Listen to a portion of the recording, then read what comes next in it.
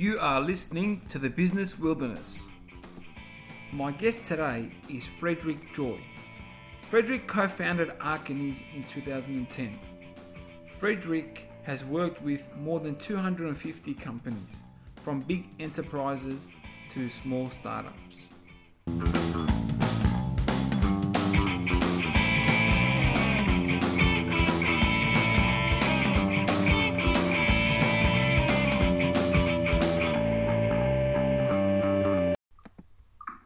Welcome to the Business Wilderness. My name is Ahmed El Houli, and today I have a very special guest with me, Mr. Frederic Joye. How are you? Hey Ahmed, I'm good, thanks. How are you? I'm very well, thank you. Frederic is from Arcanys. He is the co-founder and partner. Frederic, let's dig down a bit deeper now. Where did it all begin for you, Frederic?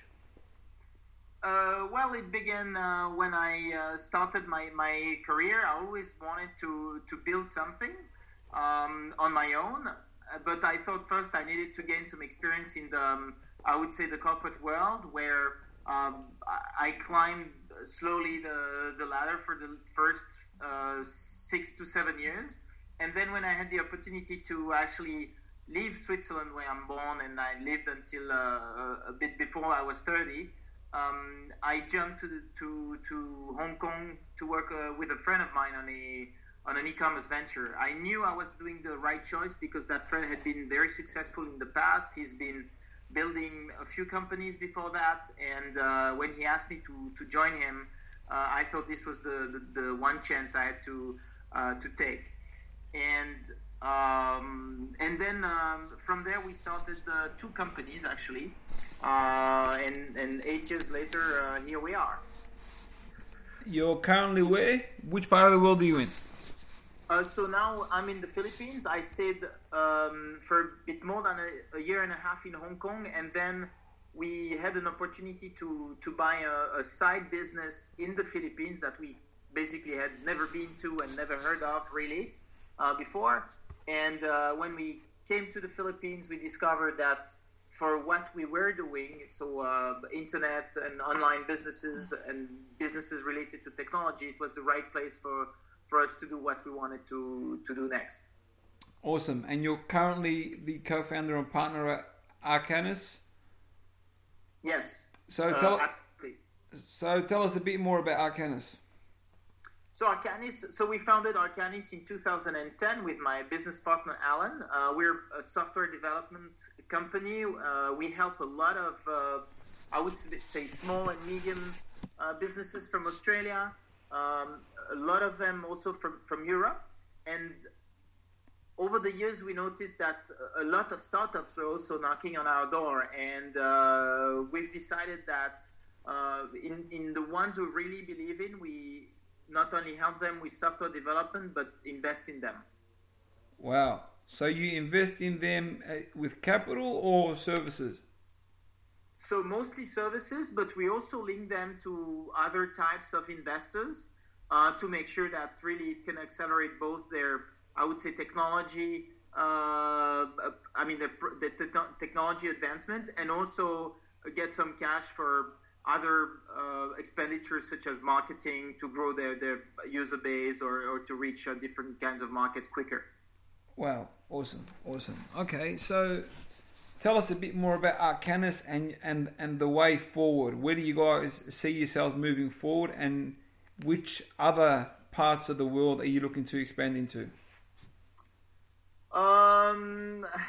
It's a tough question, but basically now we see that in the last year and a half, we've been really growing much faster than we expected, because we've raised, I would say, the bar really high with what we're doing, and our clients are referring us to other partners. And we are mostly interested now in reaching out to, I would say, startup hubs in Australia, in Hong Kong, Singapore, Southeast Asia in general, where we see the biggest growth for us. And it's been really working very well. And so we want to be known as the expert in building robust business platforms for these, I would say, mostly B2B startups that heavily rely on software as a service to to service their own customers. Okay, that sounds awesome. So, I mean, technology nowadays is really evolving really, really quick. You have all these tech startups establishing themselves in different spaces and industries. What advice can you give these startups? I mean, there's a bit of a saying, or not a saying, an unspoken rule in the startup world, or the investors world, I should say. They say investors don't really like to invest in startups that don't have either a tech co-founder involved or a tech founder, right? Yeah.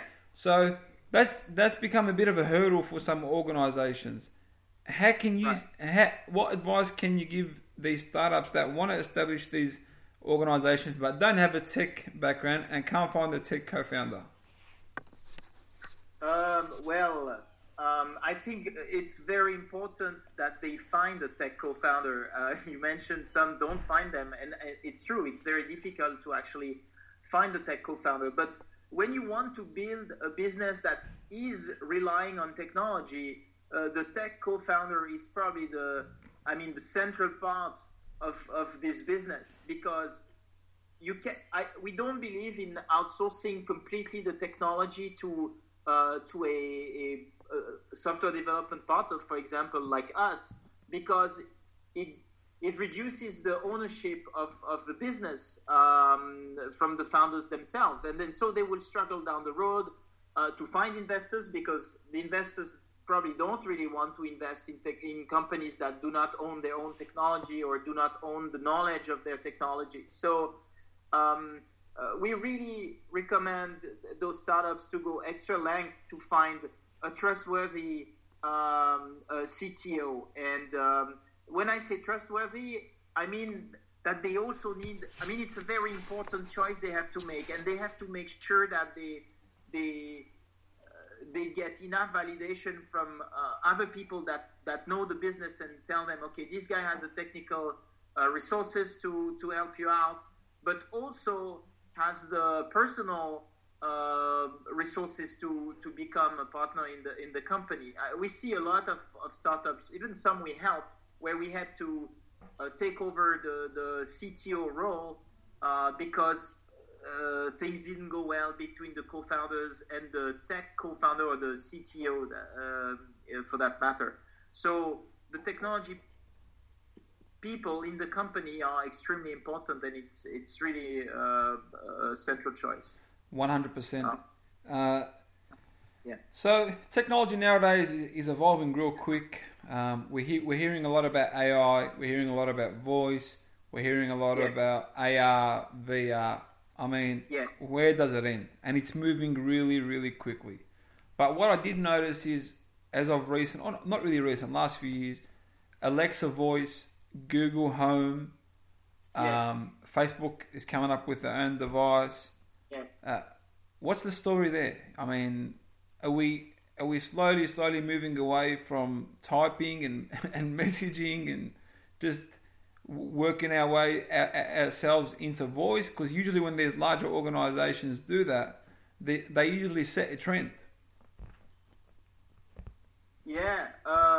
I think, what has been happening since birth of computers, I think everything has become more and more user-friendly. We haven't moved yet away from the keyboard. We haven't moved away from laptops and those heavy devices. But first, we're moving very, very mobile now. Probably more than half of the planet have probably never touched a laptop or a computer, so they connect to the internet through their phones.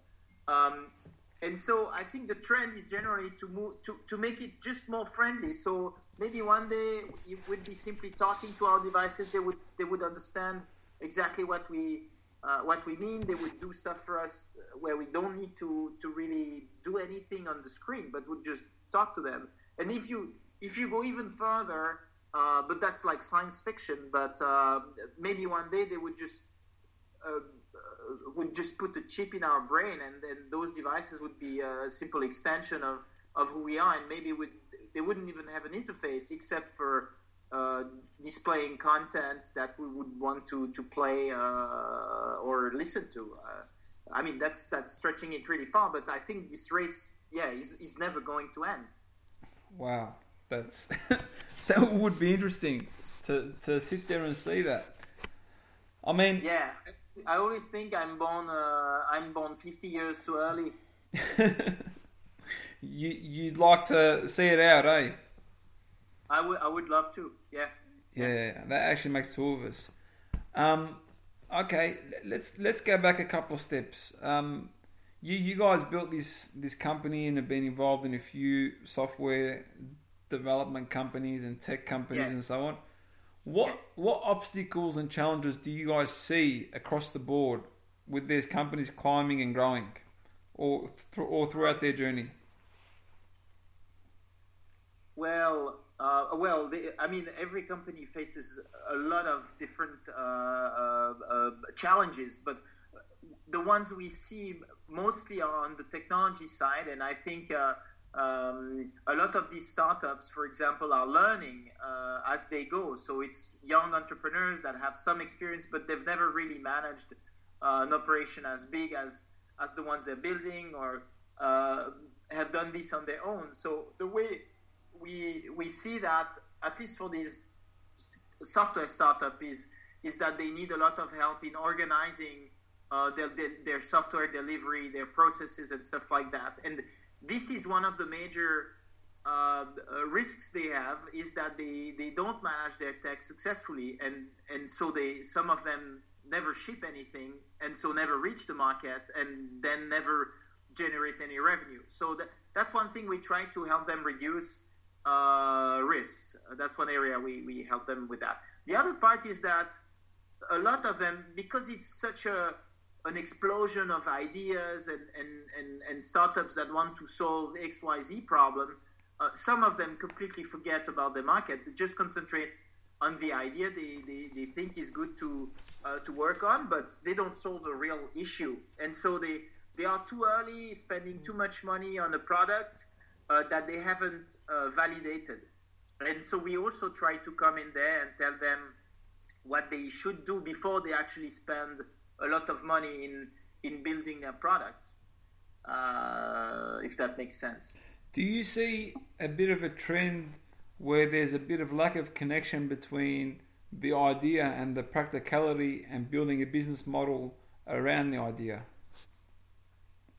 Sometimes, and I think I think this support is missing between the idea and then I think the validation on how to really execute this idea on a larger scale validation stage, of a product market fit. I think that's where things don't go so well.